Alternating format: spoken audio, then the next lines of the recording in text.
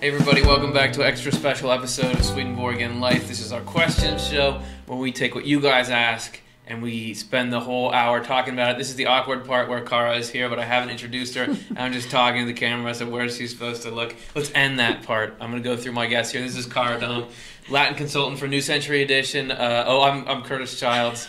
Whatever.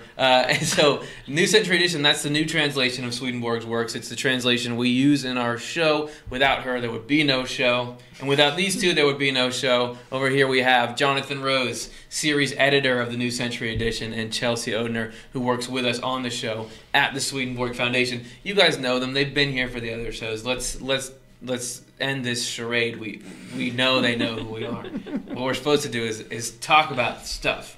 So the aim of today is to answer questions. We have some that our audience has asked leading up to this because we get comments that aren't live, but also you who are watching live, get your questions in and we'll be pulling those in as well and answering ones from the chat room. So if you're on YouTube, get those in. It'll be great. All right.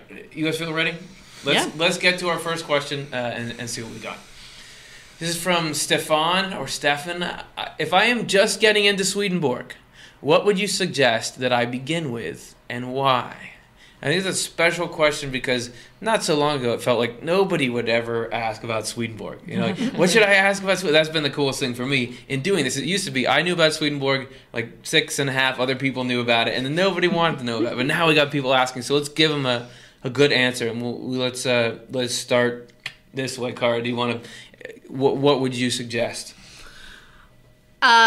There's so many answers to that question depending on what your interests are. Mm-hmm. Heaven and Hell is the first one Swedenborg published, and that one's a great one if you're interested in the life after death concepts and making that more of a real thought. And that's his most popular book too.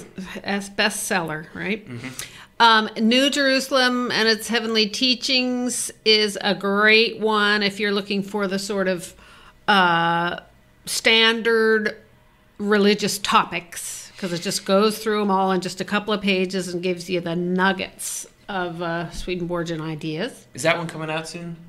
Or did it already come out? I think that is coming soon in the New Century Edition. Mm-hmm. Yeah. Cool. Not to plug that or anything, but okay. And if you're more of a philosopher type, maybe Divine Love and Wisdom or Divine Providence are good places to start. And they tie into big pictures about existence and things like that. Excellent. Well, that's pretty good. Do you guys want to try to top that? The only thing I could add is that we did a video a while ago called Who Was Swedenborg? What Should I Read? And that has links actually embedded in the video where you can go to it. And we mentioned the same books that Cara mentioned. We also mentioned Secrets of Heaven Volume 1. If you're into the Bible, that's a great one that exposes you to Swedenborg's idea of the Bible and also how it relates to our own personal spiritual growth. So there's quite a bit that he wrote, and so it is good to pick some place that aligns with your interest when you're starting. Yeah, and let's give him some behind the scenes value. I mean, we shot that with you right in this room. That's true. In front of the green screen that we shoot our show, and that way we had you up there on our same rig and everything. That's on the Swedenborg Foundation's YouTube channel. Chelsea, do you have anything, or have we exhausted that? No, but my Cara got them all. All right, that's good. That's good. Well, we're going to be saying that a lot tonight. Cara got them all. Okay, so Stefan and anyone else who's interested, hopefully that's helpful. Let's take a look at the next one. This is Sam. I was listening to Who or What is Jesus? That's an episode we did some time ago of this show. Since God is Jesus in the outward form and went through birth to death, and you guys say all things follow in order, Swedenborg does not write about us being anything before birth on earth, but yet we have Jesus as God before birth. Can you help me with this? And I'm going to say, Jonathan, you were the guest on that show, weren't you? So why don't you just take this one away? So from what I understand, Swedenborg says there's a pattern in everything, right? So we are patterned after God. However, if Jesus Christ is the person of God, there was God before that. So does that mean there was something of us before we were born? I'm interested to hear. So yes, enlighten me. Swedenborg does not, as far as I know, support the idea of sort of our pre-existence. The question is right in saying that. So, he believes that we start at conception, and then as we breathe, our consciousness begins, and so on. And that's where we get our start. the thing that's so remarkably different between Jesus and us is that his soul was divine, and divinity cannot be divided. It can't be subdivided. You can't have a part of it. With us, we're really a vessel that receives life, and so you can make a whole bunch of different vessels that receive life. So everyone has their own finite soul. It's remarkable, but you still have your own finite soul. So we come into existence, but divinity couldn't. There's no way to. It'd be like if you had something that stretched to infinity in all directions. How would you cut it in half? Right. There's no way, it's everything. It's everywhere. And so that's what was in his soul. And so that's quite a different condition than what we go through. Mm-hmm. Any other thoughts on that? Because if not, I have a few. I have a thought. Yeah, then do it. Okay. Thank you. Just that going along with that, there's a passage is it in a psalm that before you were in the womb, I knew you. Mm-hmm. It's somewhere. And that, in this life, in Earth, we're experiencing time and space, and there's the appearance of time and space in the afterlife, but it's not quite the same thing. So it's hard to fathom what will consciousness of our unique selfhood be like not in this world. Will we have a sense of, was there ever a beginning or an end to us? The fact that our existence is sort of a gift from God, our consciousness comes from God, then even that sense of just being is something we receive from God. And so maybe, I don't know, maybe on the other side it'll feel a little bit more like, oh yeah, that makes sense, or something, that like we existed, there wasn't a pre-existence, but is there a way to be conscious of ourselves outside of time and space? Is there a but we haven't anything? Experienced that yet. Yeah. Swedenborg makes this interesting claim that to the divine all time is present, and there has to be a something before us, because Swedenborg says there can never be two people who are exactly alike. If that's true, there has to be like at least a spot of potential you that's already marked up. Nobody else can park in this space. You know what I mean? If he says the heart of divine providence is there's a specific place prepared for us in heaven or in the grand human. Right. So it must be that even before you're there, like what you are exists as a potential, right? So whether or not there's any consciousness attached to that, there's something so that God can just go ahead and make all these people without worrying, when am I going to run out of people? He's got some sense of like what slots he's filling himself. But It's a great question, and so we'll say if we'll score who wins each question. We'll say he won that question, but we gave it a good shot here, because we didn't have a quick. Swedenborg says this about it, so okay, 0-1 on that one. Great job. All right, next one.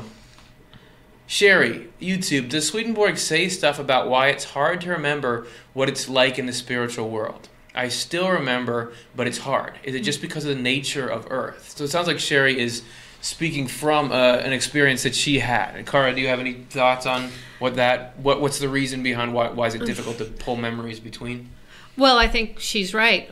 Assuming it's a she. Is it just because of the nature of Earth? The nature of spiritual reality is so different than the nature of earthly reality. The first thing that comes to mind with that question is that quote in the Bible where somebody says, "My thoughts are not your thoughts." I guess it's God or Jesus or somebody like that who's saying that quote. Somebody big, Yeah. And Swedenborg talks about how an angel can say in one word what we can't say in, I forget, hours or days, or I forget exactly what his thing is. So I just think it's like comparing apples and oranges. We're just not very awake in this world to the vastness of spiritual reality. Absolutely. Any other thoughts?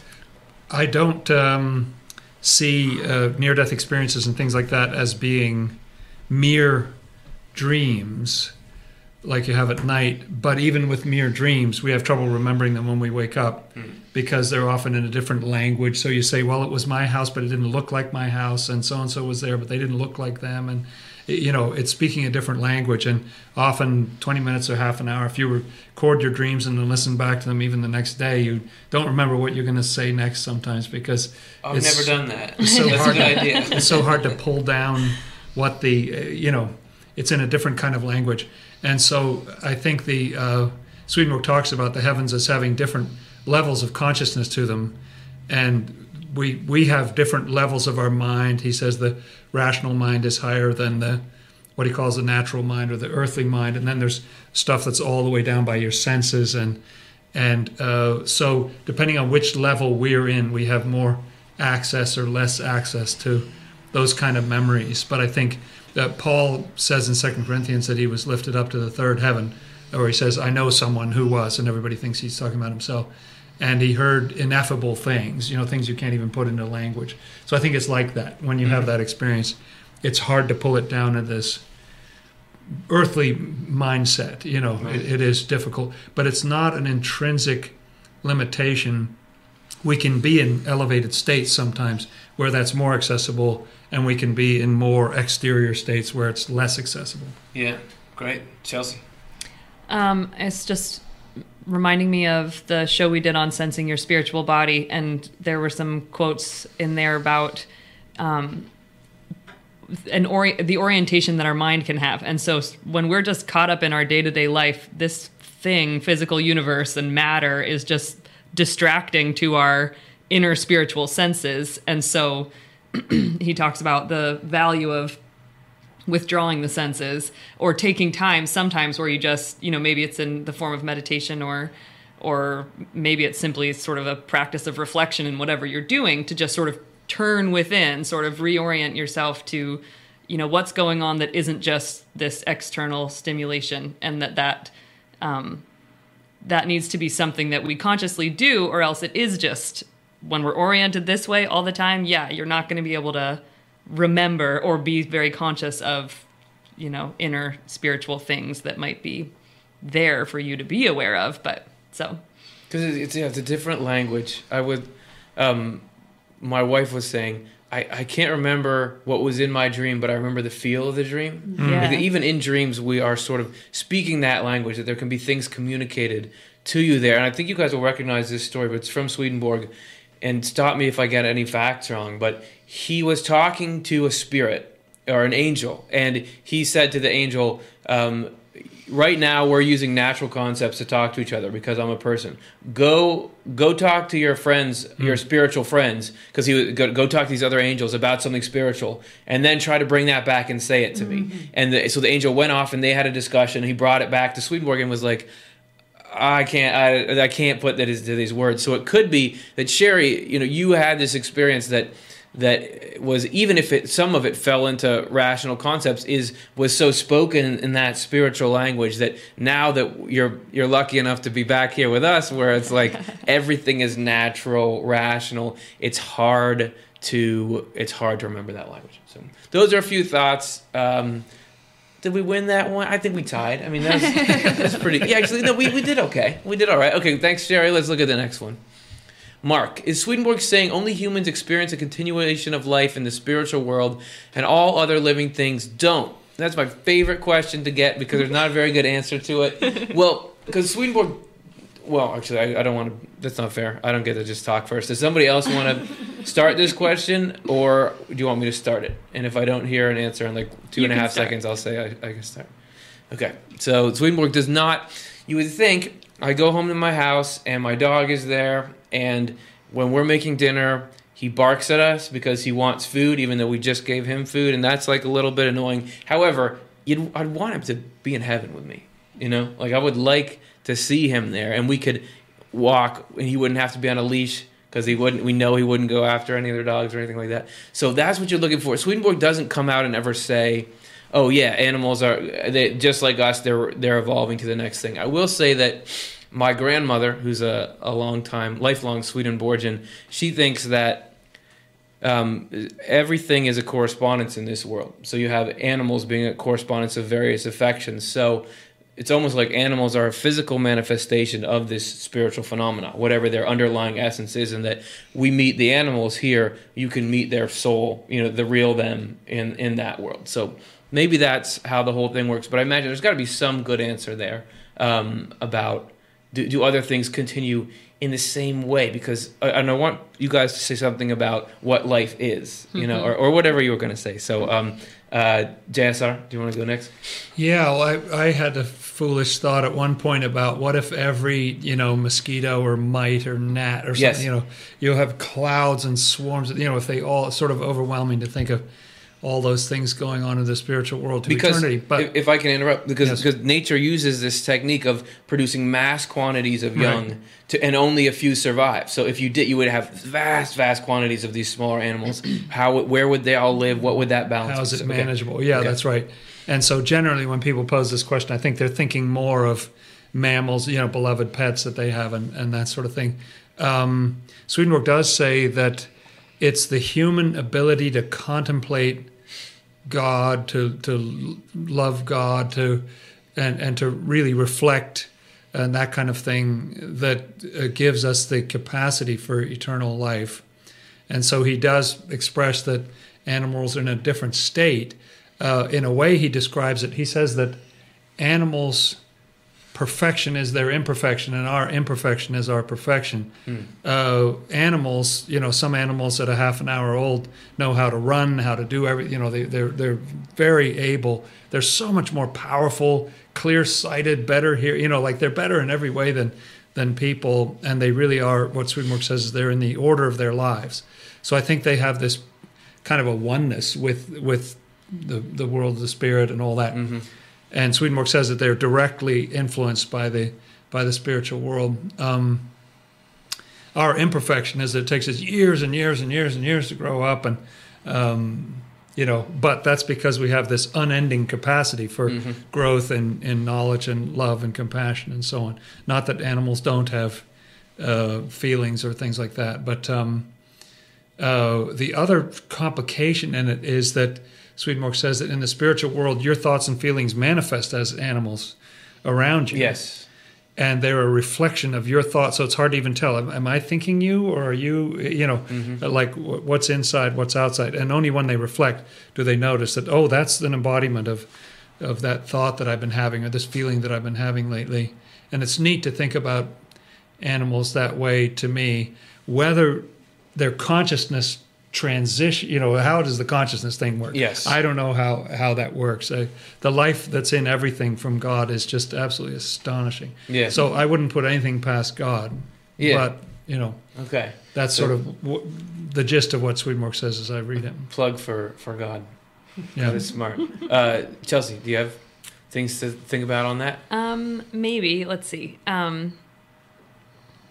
And all other living things don't have a continuation of life in the spiritual world. Yeah, there certainly are those things. I mean, everything, all animals, plants, there's all kinds of that stuff in the spiritual world. Is it like a 1-to-1 ratio? Right. Right, Yeah. right. And I liked what you guys were saying about that. Yeah. And my only reflection on it was just sort of what you just said of like the value of this diverse world that we live in is the living together with these different species and, in just a, symbiotic way, like there's such a value to that. And so it would be silly to think that heaven was just sort of like a bunch of humans sitting around in, nothing of an environment. It's like they're gonna be interacting with other forms of life, but and it is interesting what Swedenborg says about how, I think he talks about how like the different levels of heaven, wherein you're on a lower level of heaven or in the spirit, in the world of spirits, which is midway between heaven and hell, then you maybe don't have that knowledge that some creature that keeps showing up in your life is this reflection of a part of your spirit. It's like that is information that is coming from a higher part of your mind. And so I would guess that there is, I don't know about the 1-to-1 thing, but just, I liked what you were saying, your grandma was saying about that. I was reading recently about how everything in the natural world is coming from some sort of influx from the spiritual world. And so there's got to be a spiritual origin of all of these, animals and species that we're interacting with. Yeah. And because there's no time, you can't, there was this animal, but now there's not. Like, when, like if there's everything is the originates in the divine, its programming has to be somewhere, like it can't be that remember back when there was that thing X, because there's whatever its essence is has to be there. And to further complicate things, before we give this question up, animals are correspondences, but so are people. I mean, people are sort of the table of contents, but we're all like a reflection of God. You know, the Swedenborg says the human form is in every animal, even in rocks and things like that, and that Swedenborg would see people as you could see animals as a correspondence to an affection. But I just was reading where he said, I saw married love represented by a woman in a cloud. You know, like people can be correspondences as well. So let's take a 0 on this one. I mean, do you guys want to do that? Okay. And anything else? Well, I have one more Sure. thought. Yeah. Just that everything in the spiritual world, from what I understand, is even more alive. Like, I think what's going to be striking about it is that things are more alive rather than in this world. So if you saw, you know, an eagle or a beautiful tree or whatever in the other world, it's even more alive than in this world. So I don't think there's less life on that side. That's a good way to leave it. All right, thanks, Mark. Let's look at the next one. Yokopo, in heaven, how can one be useful to someone when it seems that everything is provided? What is to be given if nothing is lacking? What's the point of life? Yeah, if we don't need people to make us food, what can we do for each other? Cara, do you have anything you want to, like, and isn't the need to do things for other people a decently important part of heaven as Swedenborg describes it? Definitely an important part of heaven. I think it's all about service to one another. I mean, a kingdom is a heaven of uses, is what Swedenborg says. So I personally think it's really fun to make apple pies and give them to people. So I hope that that's going to happen, even though I suppose you could wake up and have a pie on your counter already. Yeah. I don't know. Or maybe it's there because I made it. And I don't know how to answer that. And that's, there's... everything turns into what corresponds. So you love to make apple pies. Whatever the essence of that service is, you would be doing that. You know, there's a new spiritual need, like you know, like whatever an apple pie is on a deeper level. You're making that thing for them. And he says that he talks about the number of uses of useful things people can do for each other. He says it's much greater than in this world, and it has it's primarily not about bodily needs, but about what you could call psychological needs. This is people that are leading people into heaven, people who are educating people who are stopping people from harming each other, and a bunch that we can't conceptualize because we're not speaking that language. Like, oh, you can do that? People need that. There's still needs. There are these groupings like family groupings because there is the need for the various kinds of support in the cause, and the foundation of joy in heaven is serving somebody else or serving the common good. So the common good's got to have some kind of need. But what is it? What kinds of things do we do? I would. I'm interested to reflect on this question that when you look even in this world, I think in some ways this world is becoming a little more like the spiritual world over time, because there was a time when almost everybody had to work constantly just to sort of get food, just to keep people's physical bodies alive and to, get enough food and to work out the shelter thing and so on. More and more things are drifting away from, in the U.S. they're drifting away from manufacturing into more of a service economy and that kind of thing, because we've got machines and we've got things, or things are made elsewhere in the world or whatever. So we don't have to do as much. So it would be hard to even describe to a medieval farmer. So what do? Well, I underwrite, insurance policies for, well, what is that? What are you talking about? And so we're already moving in that direction, I think. I've thought about the economy in the other world, and it must be kind of bizarre because you don't have translators. That's what I do for a living. You don't have undertakers. You don't have, that's what I do for a living. There are no hospitals. No, there are the things that you don't need.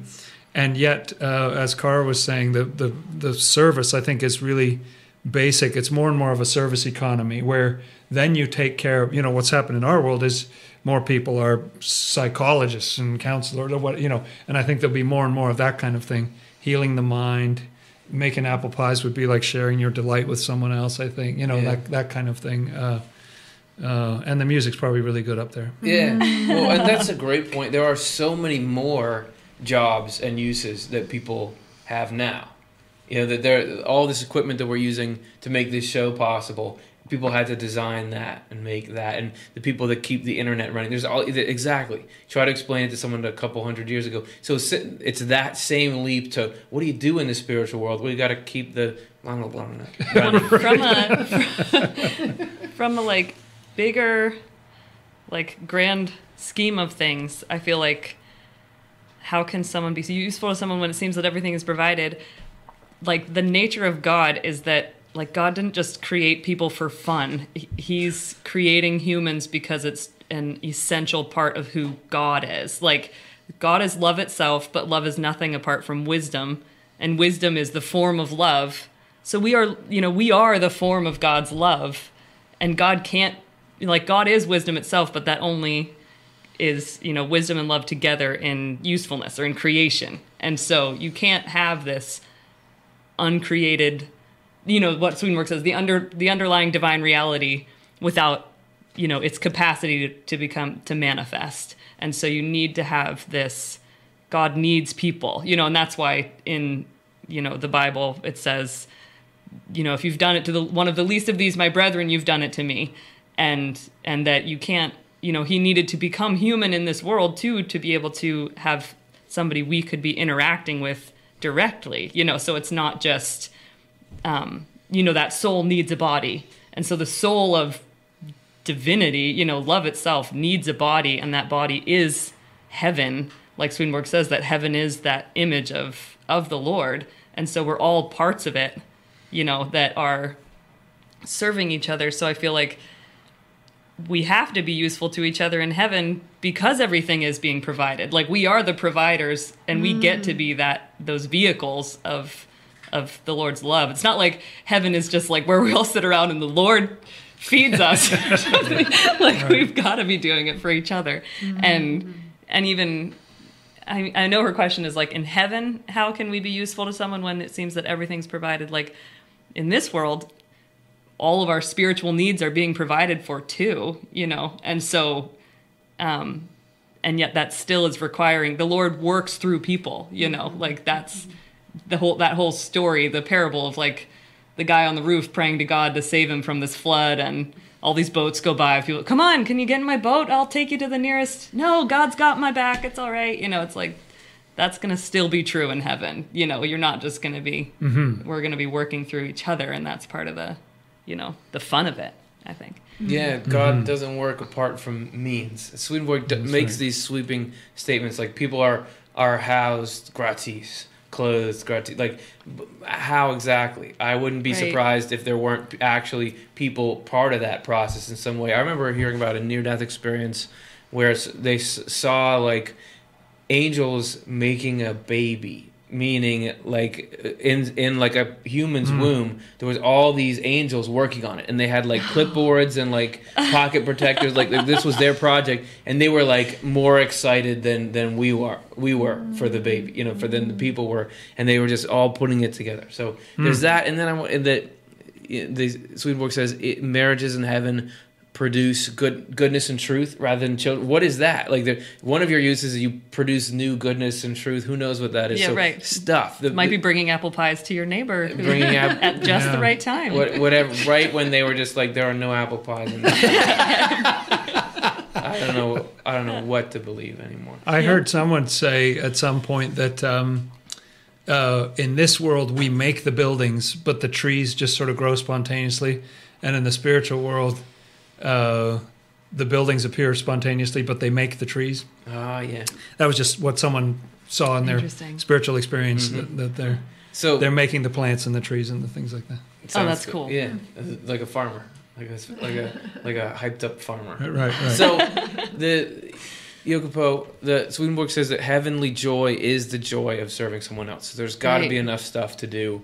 And it's stuff that the effect of it is greater than the effect of natural stuff. So right now you can feed someone, that really helps them. That's what we try to do on this planet. But the spiritual stuff that we're doing for each other in heaven actually has a greater impact and whatever that is. I guess, okay, sorry, you're wrapping up this question. And we'll go to the next. You can tell by my tone of voice. That's my, wrap it up tone. All right. But I was just thinking about how, part of Jesus' coming that Swedenborg says is that now we all get to connect directly to the Lord. That there was a time before where humans on this earth actually connected to God through heaven more. That was more the dominant way. And now there's been this shift spiritually so we can each connect directly to the Lord. And so that's what angels are, people who have just opened up to that inner connection to the Lord and then want to, heaven is heaven because everybody has opened up to this desire to want to serve each other and love each other and share this connection that they have inside and help other people. So it's it is that, heaven is nothing apart from the people who are there wanting to be useful to each other. So it's, I don't know, I'm just getting the sense of heaven's going to be this awesome party. It's going to be great. You heard it here first. Yeah. And if you want to see more of that, what the Jesus and the New Way to Connection, we did an episode that was called Why Jesus Was Born, and that we go into that there. Wrapping this one up. Yes. That, obviously you could talk about this. You could do a whole show about that. So and that's part of the benefit of doing these question shows is that we should do a show about it. We've been doing this show, this Swedenborg show, for a year and a half or something, and I still don't feel like we got to recycle topics, which is for somebody's nightmare. You're going to keep doing more and more, but for us, it's let's do it. Okay, let's see the next question. Kendall, did Swedenborg ever say anything about the lake of fire? Did he? Yes. Sure. Okay, that's the next. Okay, so I think Chelsea, you said yes first. Go ahead. Oh, okay. I guess the first thing that comes to my mind about the lake of fire is that hell is the association you get with other people when you've made your life about love of self, as Swedenborg says, that's this lowest part of all of us, that if it didn't have sort of a higher thoughtfulness of others tempering it, we would be nothing but just this love of self that just wants other people to totally serve, and we would want to be gods and have dominion over everybody else. And so that, just as divine love is imaged as a fire, as this beautiful fire of the sun of the spiritual world, the love of self is sort of its opposite fire, which is this love of self. And so I'm interested in what JSR here is going to say, maybe more specifically about biblical mentionings of the lake of fire, but in general, this sense of hell is where the love of self rules, and so it's sort of burning with these self-serving passions and cravings and just wanting to dominate, and that's just what's got the lead. There you go. Yeah, that's right. Right. It's a world of the lake of fire is an appearance. It's a way things that appear. So Swedenborg says that evil spirits in hell, the Lord loves evil spirits, wants to take care of them any way he possibly can. They're not living it. They're not in burning flames or having their skin scalded off or something like that. It's perfectly comfortable temperature. They feel fine and all that kind of stuff. The only thing that sort of disturbs their world is when the light of heaven shines in, and then they feel cold actually in comparison because they don't have love in their hearts and so on. But most of the time the Lord shields them from having that awful experience of the light of heaven coming in. So the fire, as Chelsea was saying, I think has to do with those lusts, with evil desires, and the reason it's called a lake. Water seeks its own level, so it goes down to the lowest. Wherever you are, you can tell where the lowest piece of land is because that's where the water is, and so it's a lake of fire because that's down in the lowest area.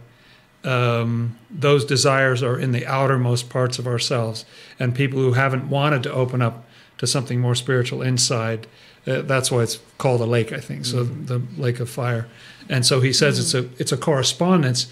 But it is really a whole area of people in the outsides of the spiritual world that are affected by those lusts. Yeah, absolutely. Cara, do you have any thoughts on the lake of fire? I'm surprised none of you mentioned that it's a lake because there are falsities in abundance. And just kidding. Matt handed me a phone that had that number written on it. So. Craig in the chat found that. Oh, one of the people in the nice, chat. Craig. Okay, Oh, so man. the problem is, good job, Craig. But the problem is, as these people find search engines for Swedenborg, They're not gonna very need us. quickly, We're going to lose it's our going to be jobs. over. Yeah, However, that's right. Our usefulness will diminish. but that is the cool. I love it when correspondences are tight, meaning Yeah. a liquid water is always either truth or falsity. You know, Right. so that it's a lake of fire because the fire part is the evil and the lake part is the falsity. falsities, Which, yeah. if I'm probably getting more awesome. excited about that than I should, but it's like, oh yeah, that makes sense correspondentially. Yeah. So the lake of fire, like we were saying before, animals can be an image of somebody's affection. Like, you know, some nice birds or nice little bunnies, somebody has innocence or love inside them. That the thing inside a person psychologically that would make them hate other people in comparison with themselves, and the delusions that accompany that, if you were to see that as an external thing, it'd be a lake of fire. So that's what that whole thing is. Awesome. Cool. All right, so there we go. One for Craig, right? Yeah, exactly. That's right. We're at -1 right now. Okay, let's take a look at the next one. Megan, I think feeling grief is important when the people you love die. It feels like a geography you travel to find the eternal love from our loved ones and God. What does Swedenborg say about grief? And Cara, I think that he doesn't say that much about No. grief, right? Not in terms of the way we talk about grief in our culture currently. That seems to me to be a development of the psychological sort of awakening that has happened not that many years ago. Yeah. And Swedenborg was writing before that kind of thinking was going Before on. modern I psychology. believe before modern Yeah. psychology. So he doesn't really address Yeah. things in the same way that we. So he doesn't talk a lot about the grief process like we would. But I think we have thoughts on that all the same. Yeah. Yeah, I I was- kind of cut you off. Well, that's fine. I just like sometimes things that are so amazing come to me that I'm like, I've got. You've got to say it. I'm so now. glad you do that. Yeah. Okay. So I'm just thinking that, of course, what did you say? Grief is important. Yeah. Of course, when you lose, love is spiritual connection. So, of course, when that feels like it goes away, there's a process to go through about having that connection disappear. Yeah. It's not to be ignored or Right, thinking because I watched a show about the afterlife. I shouldn't feel sad when somebody dies. I mean, this is a very real thing to a big part of us. So yeah, do you have some thoughts? Swedenborg occasionally uses the word grief. He uses a Latin word dolor that means pain. It can be different kinds of pain. People were obviously familiar with the sensation of grief and so on. And Swedenborg was interested in psychology, even though there wasn't such a thing yet. But he was very interested in how feelings work in the mind and thoughts and that kind of stuff. So he was sort of trying to move in that direction. But he really never, that I can find, uses the word grief about sort of what you go through after somebody dies. He talks about when you're going through misfortune or illness or loss in general, the loss of a job or loss, whatever it is. There's sort of a blanket thing that he talks about sometimes in connection with that. I would have to say that, meaning no disrespect to Swedenborg, but Megan's statement there is more beautiful than Swedenborg, anything he ever said about it. It feels like a geography you travel to, like grief is a territory that you go through in search of this love. I've sometimes done funeral services for people, and it feels like you're sort of chasing the essence of the person through, some spiritual territory. You're trying to find out who are you or something. So I think that's very eloquent, very nicely put. Cool. So Yeah. We'll just put that out and say Swedenborg and put it out as one of our quotes. yeah, that's right. There's a one passage in Swedenborg, I think it's in the volume 1 of Secrets of Heaven, where he's talking about the 7 days of creation. And somewhere in there, talking about the 7th day, he says, God does not rest until love takes the lead. And so just in terms of, Swedenborg doesn't talk about grief, but he talks about process. And sort of part of his agenda was to reveal how much process is written into the Bible, it's written into our lives, and that's something we sort of forget about or lose sight of if we're just, that's just an affirming part of his whole thing. And so there's the 7 days of creation. It's this whole process of our spiritual rebirth. The children of Israel traveling through the wilderness, this whole process to get to the promised land. And that I think grief, kind of like those 7 days, it's like the Lord isn't going to rest until love takes the lead. Like he's going to use anything in our life, even, you know, the pain of losing a loved one, to as something to connect us to love, you know, use that as a means to help us get love into the leading position, you know, realize its place. And so that's sort of a tangent, but how I see Swedenborg indirectly talking about grief. Yeah. Right. Yes. Well, and something that's important to realize is that sometimes you have the unfortunate situation where, as I alluded to earlier, people think, well, if I really believe in afterlife, I shouldn't feel sad when somebody dies, because aren't they still alive? But that Swedenborg does talk about people being reunited on the other side and the joy that accompanies there. There's a natural level to us that only knows this world. You know, that it just sees what it can see. It's sort of the most outermost, like just really immediate sensory level of us. And I think that level is incapable of believing that there's an afterlife that it hasn't seen. Maybe if you had a lot of experiences, but so to a very real and good part of you, that part it just needs to be in its right place. But to that part of you, that person is gone.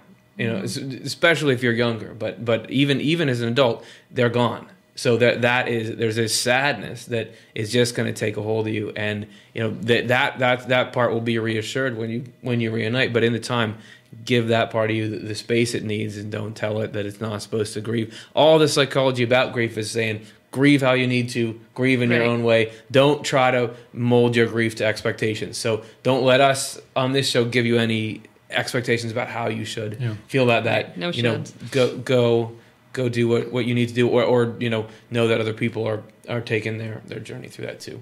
So okay, so let's do the next one. Okay, thanks Megan, that was great. Marvin, what is the best biography of Swedenborg? Oh man, did anybody here write one? I can say just my favorite. Sure. Is the Swedenborg epic by Cyril Sigstedt. That's right. Right? Okay. And it was published in the 1950s, I guess. I don't know if it's had a anything, probably, but that's available somewhere, and I just really enjoyed it as far as a very well researched and detailed go through of Swedenborg's lifespan and then the times when he was writing the different books and everything. So that's my suggestion. Yeah, that would be my favorite too. Her first name is Cyriel, last name Sigstedt. Yeah. Cyril Sigstedt, the Swedenborg epic. 1952, I think, was the original publication date. I think in the 1980s they came out with basically just a reprint. It wasn't reworked or whatever. So it should be findable online, I hope. And it's just sort of kind of there are a number of biographies of Swedenborg, and there are lots that have sort of scholarly information and so forth. Hers is just written somewhat as a kind of a story, and she gets into sort of the poetry of it a little bit too. And so I just find that useful. It's I don't think I've read that. It's a fun readable. One. Yeah. It sounds good. It's good. Cara, do you have any? I'm not trying to suck up, but NCE, the essay volume is not like a full biography of Swedenborg. Is it a full biography? I don't remember. It was one of the first NCE things I read. It has about 40 plus pages at the beginning with a brief biography, but that is accessible. I felt like that when I was reading that. It also has like letters that he had written in it, and that was one book that really got me to understand the man and his life, and I felt like that actually gave me a greater appreciation of the teachings and the material, just to see him writing a letter to somebody and including some of the same concept. I don't know. I like that one too. So, and that's got to be a free download on. I think so. Yeah, the title in paperback is Scribe of Heaven. Scribe of Heaven, yeah. And in the hardcover, it's called Emanuel Swedenborg: Essays for the New Century Edition on his life, work, and impact. So Jonathan Rose, Stuart Shotwell, Mary Lou Bertucci, editors. So There you go. and that is, I mean, that's a great volume. It's really neat. There you to go. put that So together. hopefully that answers your question. If you can remember the first person's name, that's like the hardest name to Google in the world. You usually can type it in and Google will know what you're trying to say, but that name. Right. Huh? Not gonna come. What are you talking about? Right. Okay, so thanks, Marvin, for that question. Let's take a look at our next one here. Jim, so is Swedenborg saying that some evil is not allowed to happen? What if my will is to kill my neighbor, yet divine providence has another plan for my neighbor? So free will, but not free will, because not all evil plans come to fruition. We had a show called Why Bad Things Happen, and that things have to be seen. But obviously there's a million evil schemes that are thwarted before they ever get there. So why? That's the question. Right. Yeah, I agree that just so many. I think anybody who's a parent of young children, or they say that with people who are drunk driving home from the tavern or whatever, that so many more accidents could happen than happen. Right. It does seem like the Lord is watching over us, and yet that sort of begs the question: why do some bad things happen? I've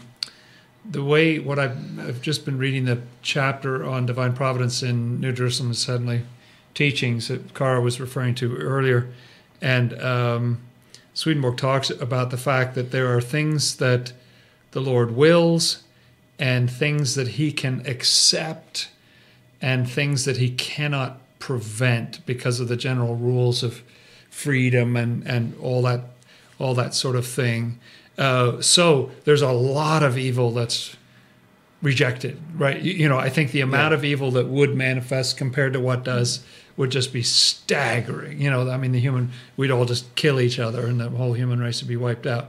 But the plan, I think of the plan of divine providence is not, I was just thinking of it recently as more, I don't know how good an analogy this is, but more like a video game that has a ton of options, like the person who's playing the game has all sorts of free choice. You can do this, you can do that, and so the plan, quote unquote, is just the program of the video game. That means if you do this, then this, you'll have these options. If you do that, you'll have these options. So freedom is built in. It's not like there's one plan sitting there saying, well, no, I'm sorry, you can't kill that person, because that's not. It's more complex than that. But because the Lord cares even more about eternal things than he does about temporal things, and he cares tremendously about freedom, there are things that he cannot. He'd love to prevent all of it, but you just can't. You can't. I think again of the analogy of parenting small children, where you just can't say no to every request all day. You just can't. Just now and then there has to be a yes. There has to be a sure. Or you can have this, or you can have it your way. You can't. The relationship's not going to work if it's just all no. And I think that's the kind of thing that the Lord is negotiating with us. Yeah, I think it's hilarious. I think of my own. I have 3 small kids, and I often find myself like, well, I want to respect their freedom of choice, so I say, your choice is to either get in the car or have me put you in the car. And so your freedom is respected, Right. but your choices are limited. And I think about that in terms of, I think about like some evil is not allowed to happen. I kind of feel like, why is some good not allowed to happen? Like, I have a hard enough time trying to plan good things to do and get them to actually take root, do something. Like, whether you're trying to do good or evil, there's something else in charge, or it helps me at least to think that Providence has got it under control so that it's not up to me to make sure I have to do all of these good things that I maybe am thinking about doing. Like, there's sort of a, you think about, I don't know, I guess sort of like water flowing, like it's going to take a path. There's going to be something that just kind of hedges you moving forward, whether you're heading towards evil or goodness. And I think about, it just slipped my mind. There was some other thought of, it's gone. That was I'll see if it comes that was back. divine providence. Yeah. Why was that one thought Yeah. allowed to come came out? back. We But saw the it other one- happening. It came back. It came back. Okay, saw never it mind. happening There's right no now. divine providence. No, but that was a perfect example. You know, why do we lose our minds? We just do.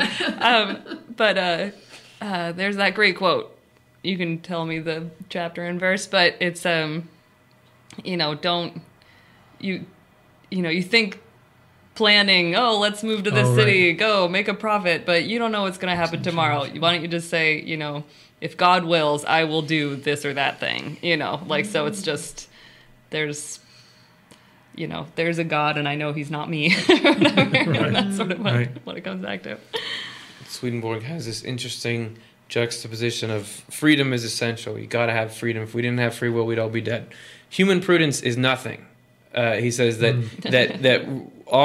we think life is going according to how we plan it and act, but he described human prudence as like little flecks of dust that blow away in the wind as compared to the sky, which is divine providence. And so that makes me think that the free will is not necessarily you get to choose what you want to do and what you want to try to do, but not what will happen. And it's something that's going to happen has to have a pretty good resume in order to be a thing that happens. Right, if it's an right. evil thing, you have to be accomplishing. And Swedenborg lists in his, this is in our Why Do Bad Things Happen episode, he lists like, evils have to be seen before they can be removed. That one reason why bad things are allowed to happen is if I didn't ever know I had that tendency, I could never purge myself of it. However, it could be that, let's say that I'm jealous of Matt, right, who's doing the graphics, and I decide I'm going to go wipe his files off his computer because then he'll look bad. So if I go there and someone catches me about to do it,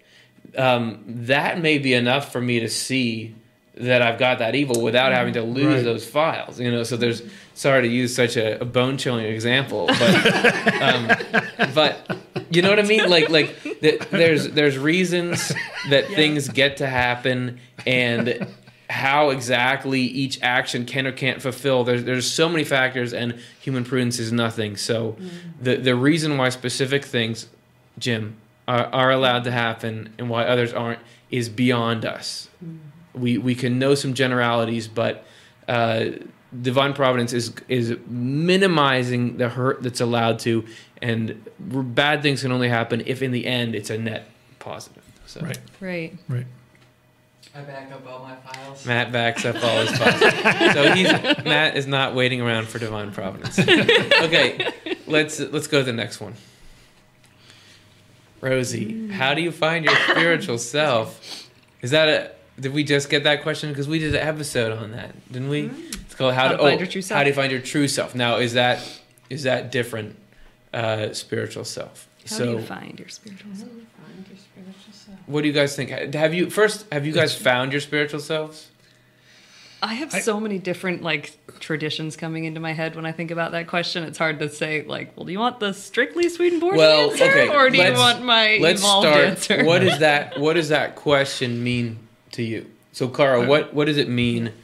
How do you find your spiritual self? What is a spiritual self, and what would finding it look like? You know what I'm saying? Yeah.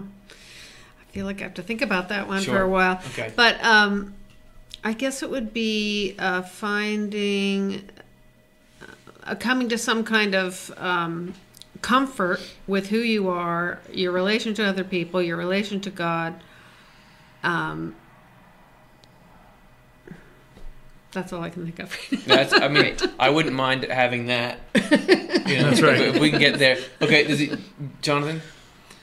Yeah, the first thought that came to me was that everybody has one at birth, like it's part of the being created human. A spiritual self. You've got a spiritual self, but Swedenborg says it's neither open nor closed, whatever that means. It's sort of like a potential that hasn't been explored yet. And then if we really turn toward the dark side, we can kind of try to slam that thing shut. If we turn in a good direction, then we can open it. So I reframe it a little bit in terms of what actions do we have to take with our lower self in our day-to-day life in order to become more aware of or more connected with the spiritual self. And Swedenborg talks a lot about this process of how, at first, the spiritual self, it's an odd example maybe, but in Scripture, there's a whole bunch of younger of twins who conquers. It's always the younger of the two. Like It should be the Esau oldest. and Jacob and Esau and yeah. other Perez and so on. The spiritual is sort of the younger one. So your earthly self gets out ahead. David was young, like he had 6 or 7 older brothers, but he's the really spiritual one. The other parts of yourself develop earlier, and so that spiritual self starts out quite weak, even as it's growing. And Swedenborg says it grows just like, labor, delivery, childhood, teenager, develops in the same way. And so it starts out quite weak relative to your lower self. And a big factor in our life is sort of this wrestling match between these two selves until the point at which the spiritual self gains the upper hand, ideally, and the lower self starts to work for the spiritual self. Yeah. You're looking skeptical. Well, no. I'm just suddenly, you made me realize semantics.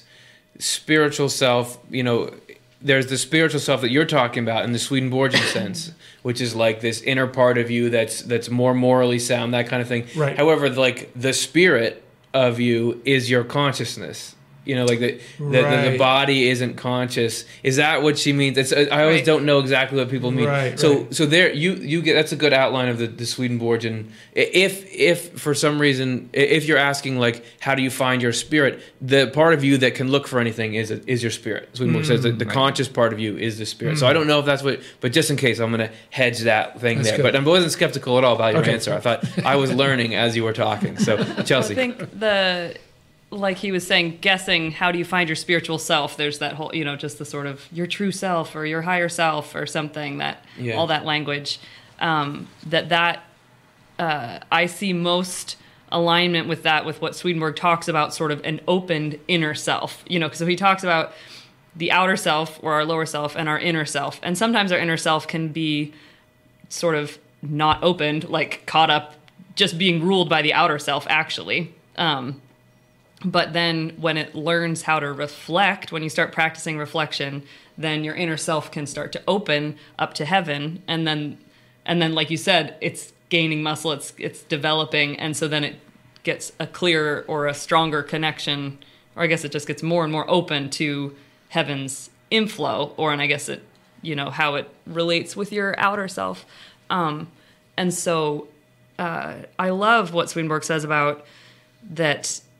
Reflection is so key. This practice, like it's tied into his emphasis on repentance, that he says people who lack reflection know that they are, but not what they are. Mm-hmm. So like when you start to realize you have different levels of thought, that you can be thinking about what you're thinking, and that if some people in other traditions might call it the witness perspective, being able to look down on, I just wanted to do this thing and maybe I don't want to do that thing. That's that beginning muscle of that spiritual self. And if that's what the part of you or that inner self that's connecting to heaven.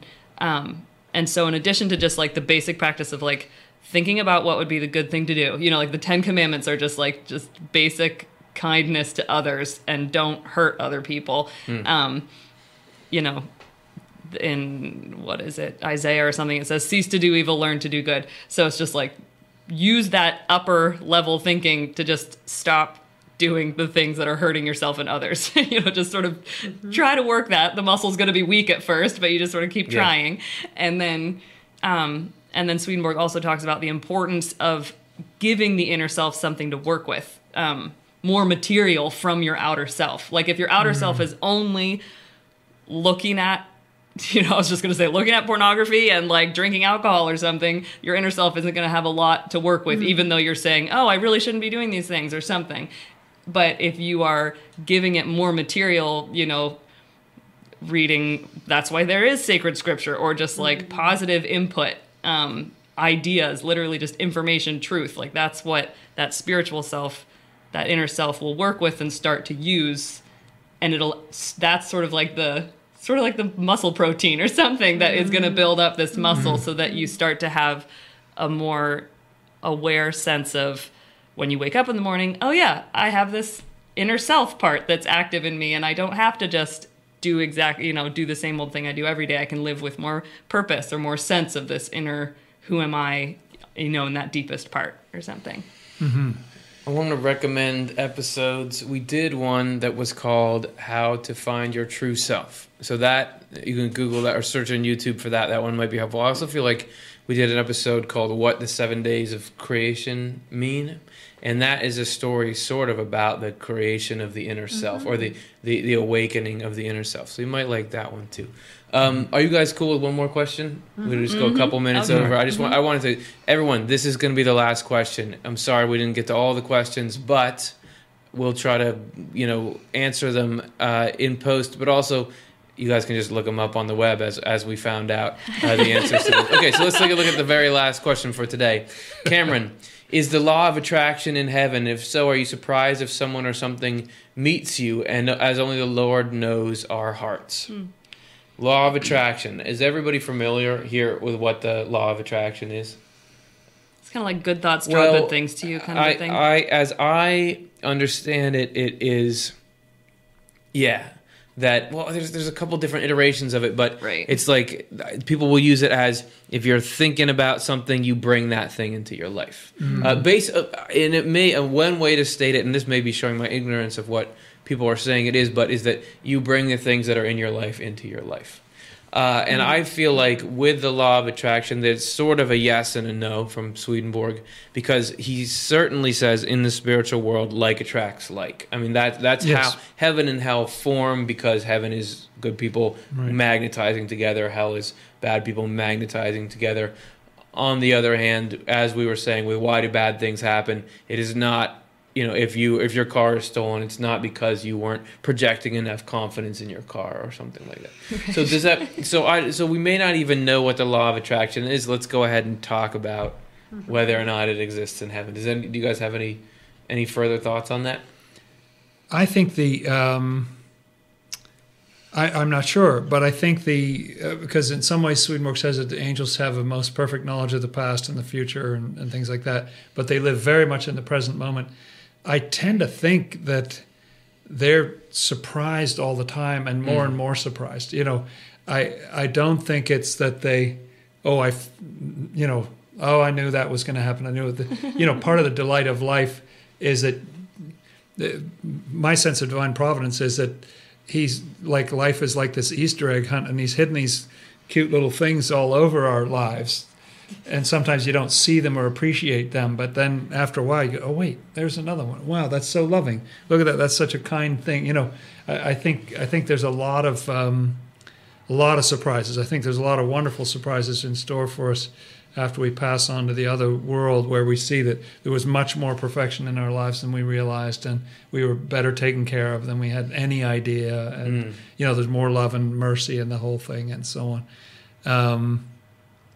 So I think the Lord, I mean, for somebody who's all about divine truth, he's very, very sneaky. Yeah. In my experience, very sneaky, and so and you see this image of Jesus in the New Testament where he's going up secretly to Jerusalem, and and he slips through the crowd sort of invisibly, and that to me is a little bit of the way that the Lord can move in our lives. That he's just, if you saw up his divine sleeve, it's just stuffed with aces, and they're just falling out.